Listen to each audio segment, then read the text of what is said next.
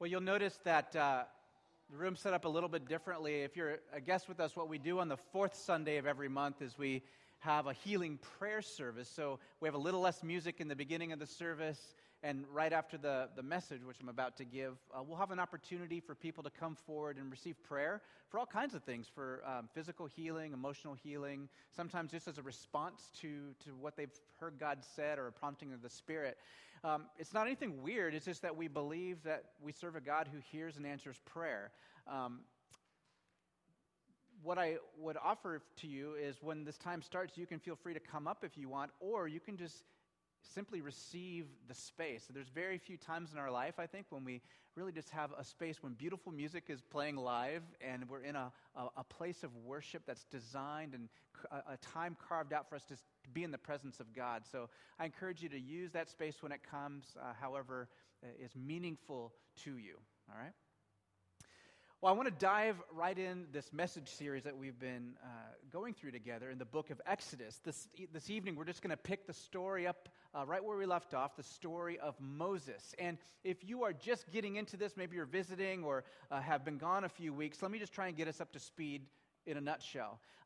Where we're at is roughly, very roughly, 1,500 years-ish before the birth of Jesus in Bethlehem. Moses, who, of course, you've probably heard of, he is this great leader of Israel, the one who led them out, the Israelites, out of slavery from Egypt and into the wilderness wanderings. This mighty leader is going through a tough time in his life. He's not yet become that mighty leader, and Moses is having, you might call it a vocational crisis or a low spot in his life. That's being mildly nice.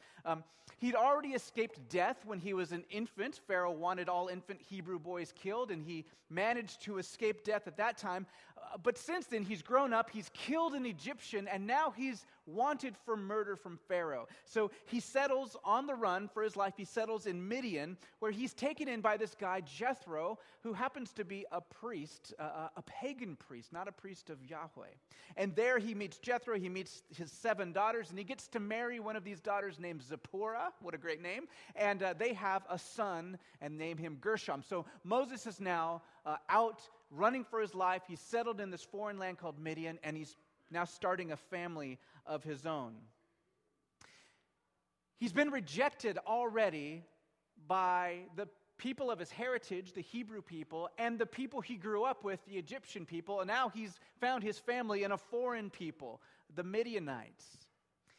At the end of chapter 2, the narrator tells us that despite what is happening to Moses, despite all the junk he's going through, God is actually on the move. And God has been paying attention to Moses, and he's been paying attention to the plight of the Israelites. He has heard their cries for help because they've been enslaved in Egypt. He has seen their oppression. He's remembered his covenant with them, and he's taken notice of them.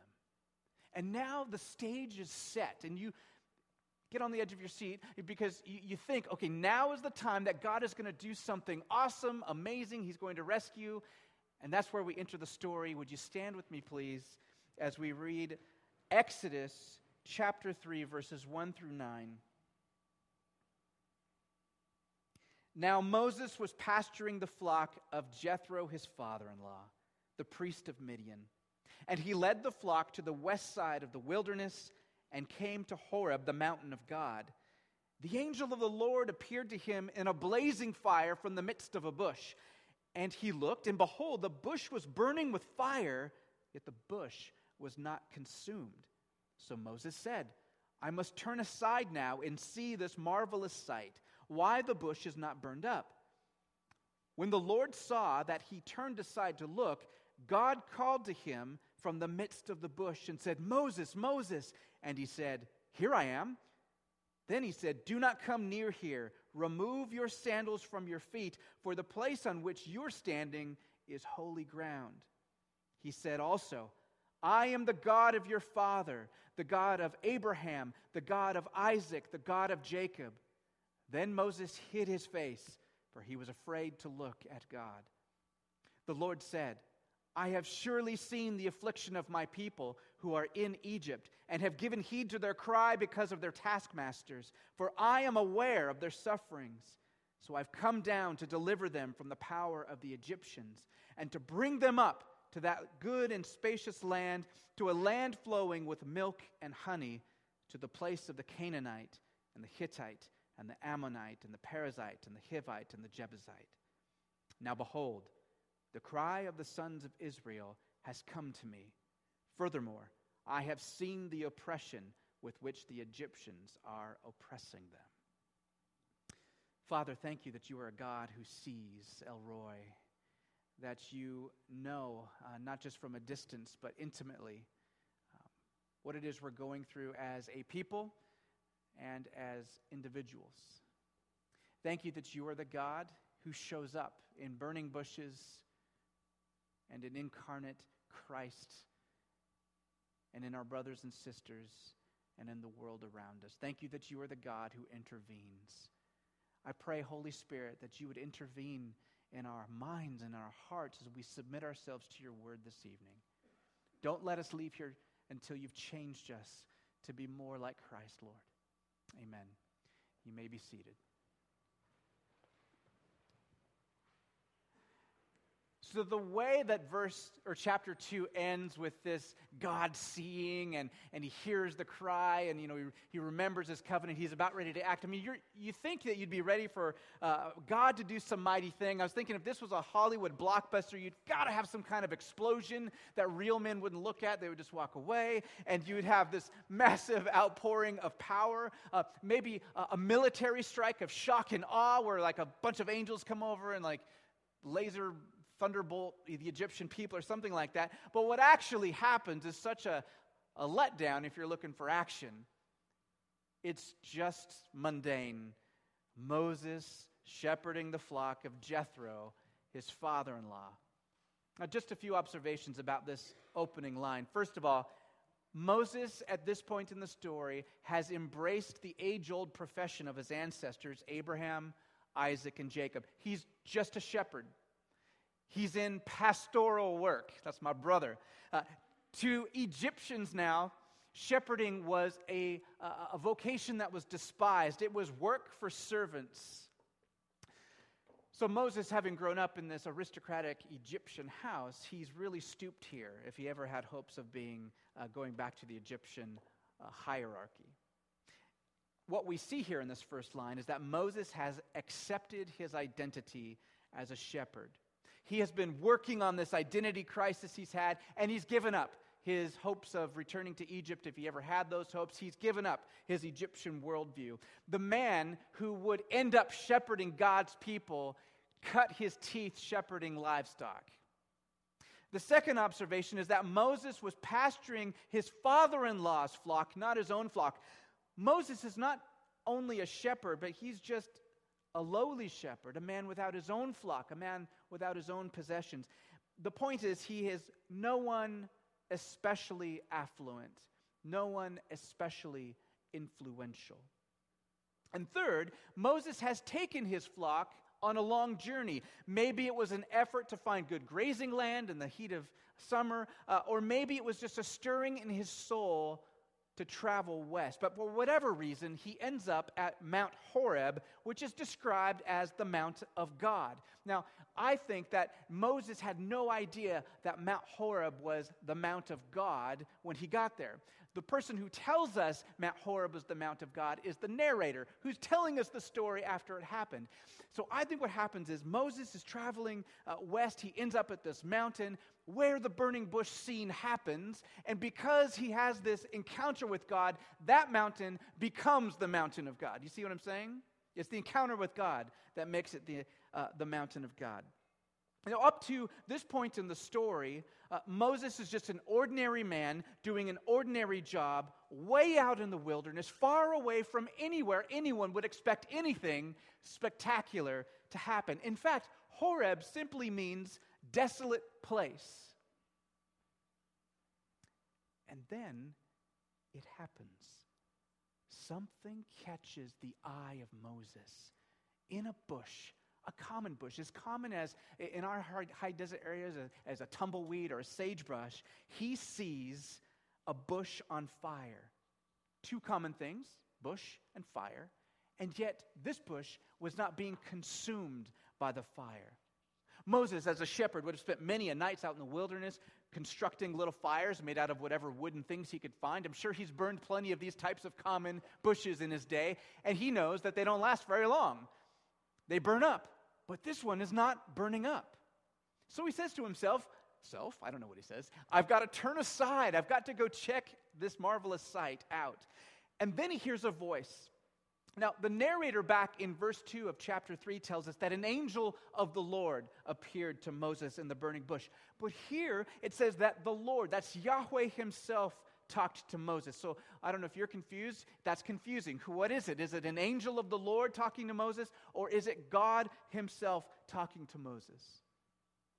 It's a mystery. Like so many theophanies or appearances of God in the Bible, pre-Jesus, it's just a little bit weird.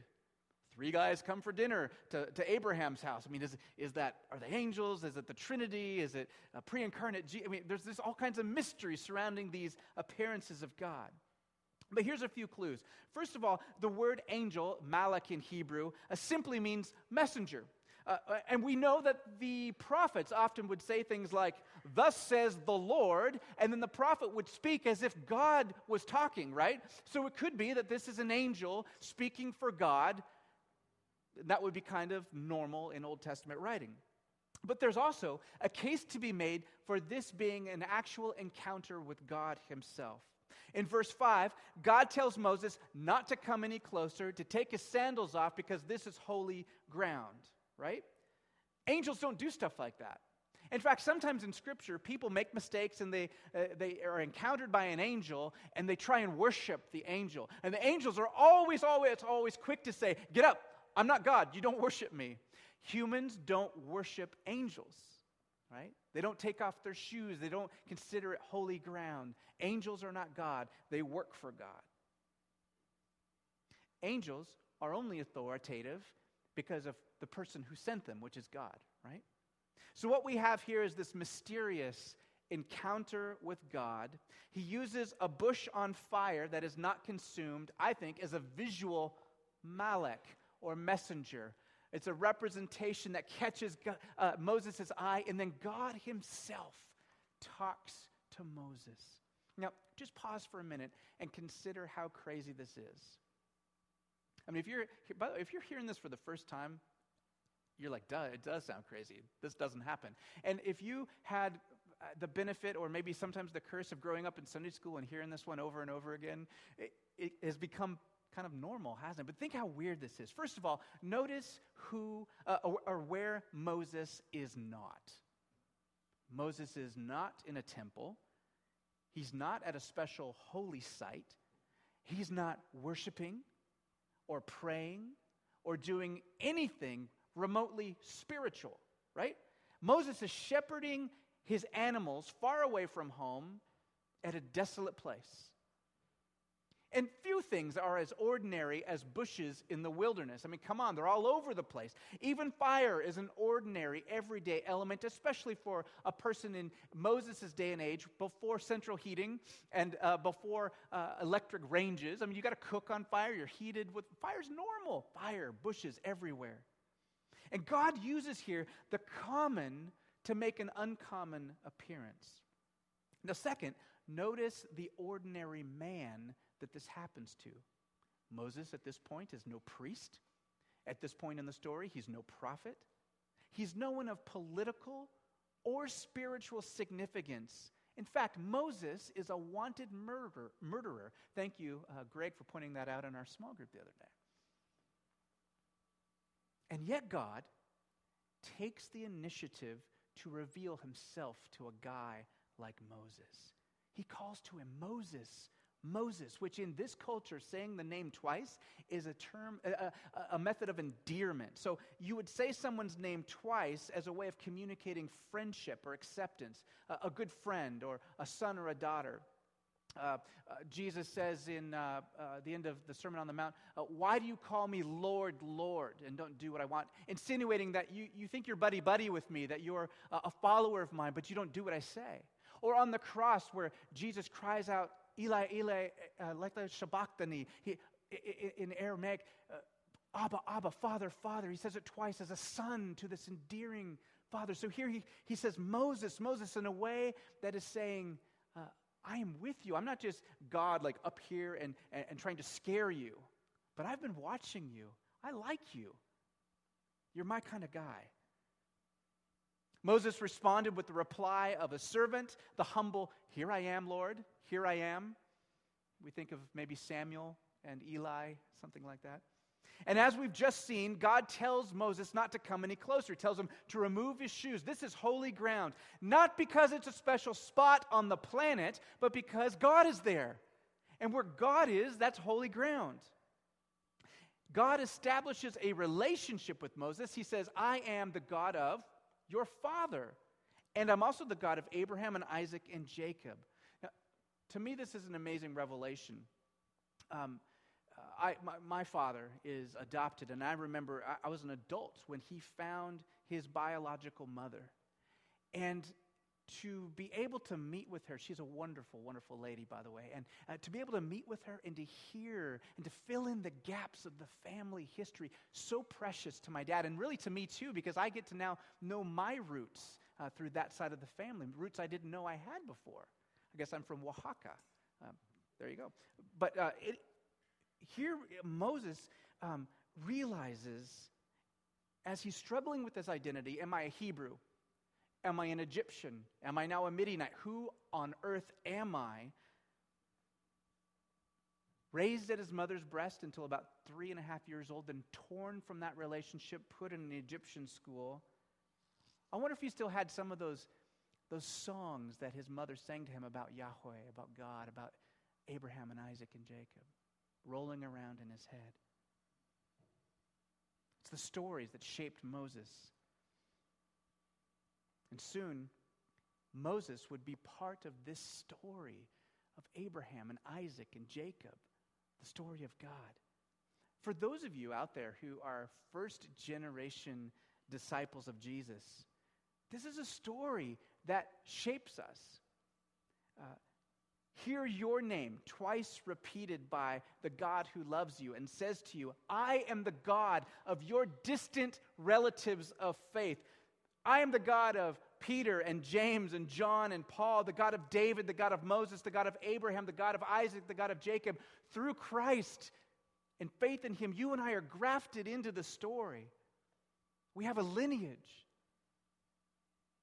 Through Jesus' child, I want to think that God is saying, I've always been your God. You are part of my covenant people. Moses is hit by the power of this word, this revelation.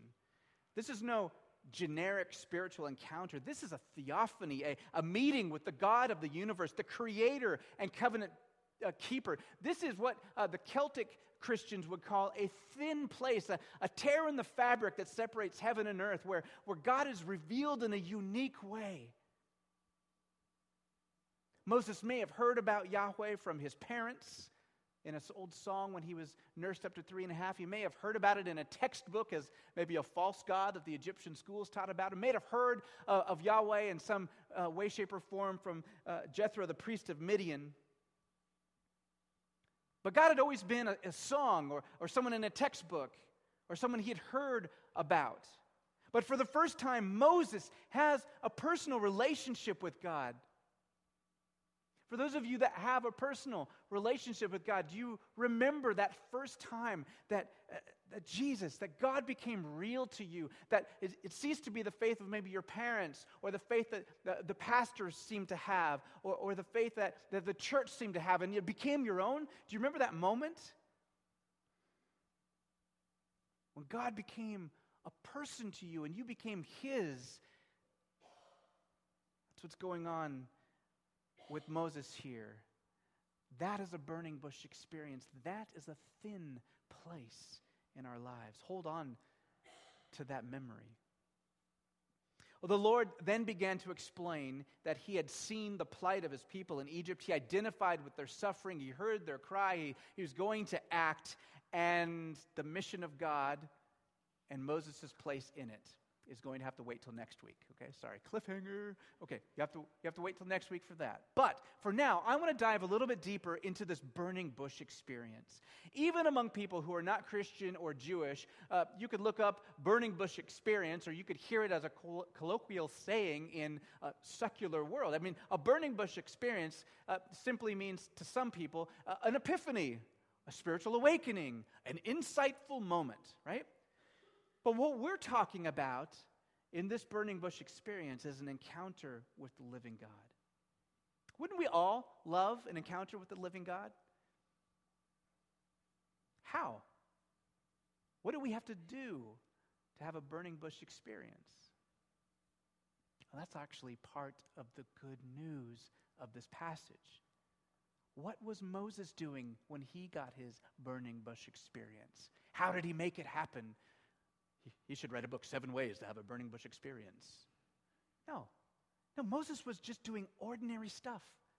In our terms, Moses was just having a day at the office, right? He was just doing what he does every day. He was in his normal routine. He was busy about his vocation. He didn't go anywhere special. In fact, he was in a desolate place, a place many in his day of the wilderness would have considered actually unholy and antisocial. A scary place where demons and things might hang out. 10 years ago, Corey and I traveled to Europe, and we visited all kinds of holy sites. We walked up the steps of Mars Hill in Athens, where Paul would have traced. I actually got down and touched it, thinking, well, I know this has been worn a lot since Paul, but his feet probably walked on this part. We read Acts 17. It was magical.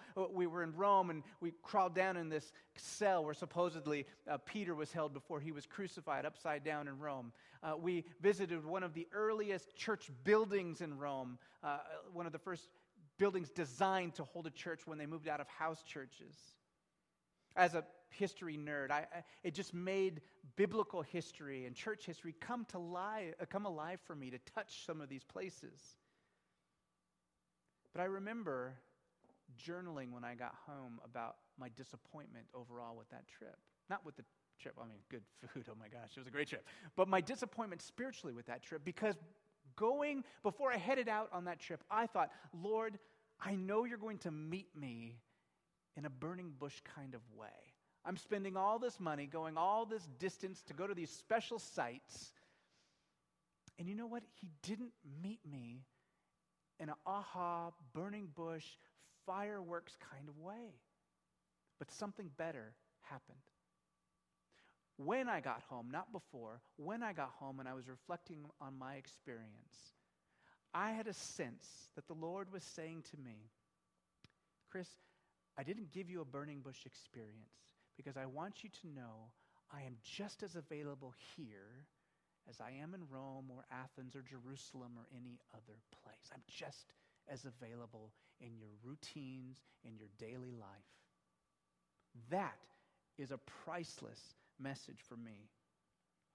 God is present all around us. So the question then for us is not, where is God, as if we had to go somewhere or do something special and sacred to find him. That's not the question. I think the question is, where is God, in the sense of he's everywhere, where is he? Like, we should expect to see him in our routines, in our daily life, at church and outside the church, because he is there. The question should be, where is God? Just like, where is Waldo on this page? I know that stinking guy's in there. He's in his stripy suit. You know, God is around us all the time. That's the question. Where is God today? Where is God at work? Where is God at home? Where is God at church? We should ask that question. That's a fair question. We ought to ask that question big time. Ruth Haley Barton writes about Moses' encounter with the burning bush and points out a detail. When I read this a few years ago, this detail blew my mind because I just glossed over it. And she says, or she points out that the way the text goes, Moses sees the burning bush, then he decides to turn aside and look at the burning bush, and then God spoke to him. This is it in verse 4. When the Lord saw that he turned aside to look, God called him. It's as if, would God have called him if Moses walked by the bush? Or said, that's cool, I'm moving on, I've got sheep to herd, I've got stuff to do. it seems to imply that only when Moses turned aside, then God spoke to him. What if God is present in the mundane routines of your day and wants to speak to you, wants to reveal himself to you, but is waiting for you to turn aside? Okay, let me rephrase that in the way I actually think it is. God is present in the mundane routines of your day and wants to speak to you, wants to reveal himself to you, but is waiting for you and me to turn aside. What does it mean to turn aside? For Moses, it meant literally taking time out of his work to turn aside, to see, investigate this wonderful sight. He took the time to ponder and engage in his surroundings. So for us, turning aside might just mean paying closer attention. Paying closer attention, for example, to the beauty of this place we get to call home. If you've ever driven the North Cascades Highway, you know that on that drive you pass waterfalls and lakes and beautiful rock formations and ancient forests. Some of you, Brandon, I know, has hiked the Pacific Crest Trail. Tommy, I know, has ridden his bike over that thing. And they've experienced that in a way that I have not, going 70-ish over that road, because I want to get to Winthrop or wherever I'm going, right? Now, even going 70, I can tell you, those waterfalls are cool. And one time I stopped at Lake Diablo, and you know what I mean? It's like you pull off, you do the tourist thing. But what would it look like to turn aside and to ponder? Oh my goodness, in my anxiety, the God who made this magnificent place, who is God over all of this, who thought this up and sustains it, I bet you that God would be powerful enough to handle my little stressor, right? That's what turning aside can do for us. A couple years ago, I was feeling crushed by, just general stress and the bearing weight of circumstances that were out of my control. Pretty much run-of-the-mill day for every single person, right? And my natural tendency when I feel under extra pressure is to just work harder, right? To just go at it harder. But a friend of mine encouraged me to turn aside. And so this friend and I drove up Mount Baker Highway, and we went to Nooksack Falls, and we said, okay, let's take 2 hours and just hike our own ways, have our time with God, meet back up at the car, and then we'll go have lunch together and kind of discuss what God says. So I think, great, okay. So with all the weight of this to-do list and things going on in my life, I hike. I found this nook of a rock with moss on it. It's perfect, and the falls are crashing over here. It's beautiful, and the sun's kind of breaking through the clouds in and out. And I do all the stuff you're supposed to do, silence and solitude, and my mind is distracted, so I'm doing my breathing exercises, all the stuff that I teach you guys about in small group and all that. And I'm doing it all, right? And it's not working. I just feel anxious and like, I wish I was getting busy right now doing stuff. So the 2 hours is almost up. Now I'm really frustrated because now I've totally wasted this. God, you didn't even talk to me. And right before I'm about ready to go, I don't even see a rainbow. In the midst of the falls is coming up, I see basically it's kind of a sheet. It wasn't even a cool rainbow. A sheet, like the prism, the light, but it was enough to get me to think of a rainbow and the promise of God's faithfulness and commitment to save rather than destroy, to destroy. That after the flood, Moses put a bow. Only in recent history has the rainbow made a connotation to kind of ooey-gooey love. That was a bow of war. And God puts a bow that kills things, and he aims it where? Up at heaven where he resides. And what he's saying is, I am so committed to you, my people, that I am willing, if the covenant is broken, to take my own life. Not yours. I will not destroy this earth again like that. And I begin to think in just that moment as I'm leaving that rock, oh, thank you, God, for the reminder that you are so committed to the goodness and loving kindness of your people, the people that I'm stressed about, maybe my own stuff. You are big enough to handle this crap I'm going through. The stuff didn't go away, but I I felt like God could handle it, that I didn't have to handle it all. And you see, by turning aside, by just paying attention, God can speak to us. We can have a burning bush type of experience. Now, did I know all that stuff theologically before? Sure, I think I read that in a book somewhere. In fact, Jesus Storybook Bible talks about that very same concept. I didn't even need my Old Testament class to know it. Dang it, wasted money. But I would not have known it in the same way if I had not turned aside and heard the voice saying, Chris, term of endearment.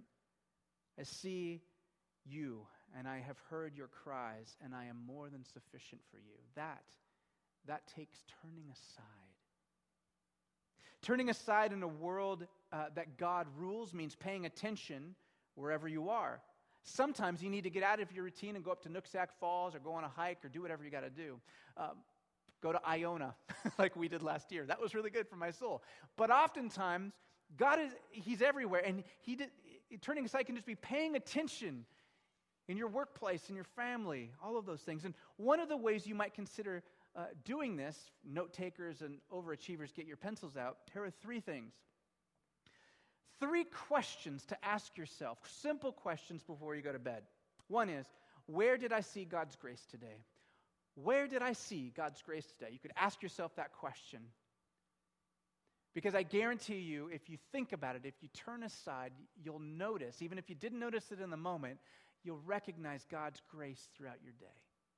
Where did I see God's grace today? Second, where did I miss an opportunity to turn aside? So if in your memorize, you're going through that first question and you recognize a place of God's grace and you didn't turn aside in the moment, but you only caught it at the end of the day, one of the things you could do is write down, I missed it. I missed it today, which leads us to the third question. Where is God inviting me to look for Him tomorrow? Where is God inviting me to look for Him tomorrow? Where did God's grace happen in my life today? Where did I miss an opportunity to turn aside? Where might I look for Him tomorrow? A lot of us run the same circles almost every day, same types of routines. Okay? All these experiences, by the way, should be tested. I mean, the reason I talked about nature and paying attention in your routine is because that's less common in evangelical circles than saying, read your Bible and pray. But read your Bible and pray. These experiences we have need to be lined up with Scripture. They need to be talked about in the community of faith. Because we can get off on our own little tangents if we just take experience by itself. Now, if turning aside is so crucial, why isn't it easier? What are these roadblocks we have to paying attention and turning aside to this God of the universe who's everywhere and wants to reveal Himself to you? First of all, I just think, to state the obvious, there is a serious set of cultural roadblocks to turning aside with God. In many cultures today, the spiritual realm it's talked about, it's obvious, good or bad. If you go to Southeast Asia today and you walk into a restaurant or to a home, you will see shrines set up, incense burning, offerings set out to attract the right spirits to defend you against the wrong spirits. Now, I don't agree with that theology, but what I do see is a people that are at least acknowledging that there is a spiritual realm. Okay? India, same way. Just walk down the street and see how many shrines and temples and overt spiritual recognition there is. Now, contrast that. Take a travel to Western Europe, and what vestiges of cathedrals are left are usually turned into museums to help pay the bills. They might get a small gathering of people to worship. We worshiped at St. Paul's Cathedral in London last summer. Of this massive church. And I'm guessing there's probably 300 people there, 400 maybe. There had to be half of us were tourists, if not more, because we just wanted a place to worship on that Sunday. The building, the heat's paid because of people that come in and give donations, because you can get a docent-led tour there. We live in a world that tells us things happen because of cause and effect. There's no room for the transcendent powers, let alone a concept of providence of God. those things, turning aside, it's just not supported in our culture. And yet, we who follow Jesus confess faith in a God who not only got the world started, but actively intervenes in it today. This reality makes it all the more important for us to be intentional about turning aside, which, by the way, you are doing right now because you came to a place of worship, because you have been singing songs and praying prayers, praying that I'll wrap this up really quickly, which I will. But you are participating in something, in an encounter with God. Now, Sophia read earlier from John 16, in which Jesus promises the Holy Spirit to dwell in each believer. That means if you have confessed your faith in Jesus, been baptized, then you have the Spirit of the living Christ dwelling within you. You are a living, breathing, burning bush. You are a living, breathing, burning bush. If you're sitting next to a disciple of Jesus, you are sitting next to a living, breathing, burning bush. The Spirit of Christ is dwelling in the baptized person sitting next to you. Holy ground. And we don't take it seriously most of the time because of a second obstacle to turning aside. Busyness. We're distracted people. We overschedule ourselves and wonder why we don't ever experience God. And this to me points to a bigger problem. One, I think, is the main reason why we're so busy is because, I'm totally going out here, but I'm a preacher, I get to do that.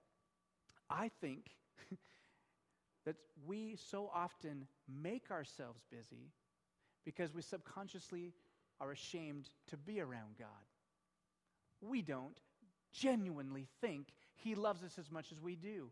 We're constantly living in a state of guilt and shame, and we just keep on at the treadmill, on the spinning gerbil wheel, whatever it is, and we say, I love you, God, I'll show up when I can. I don't want to think about it too deeply or too hard because you're going to reveal stuff, and I don't even want to deal with that.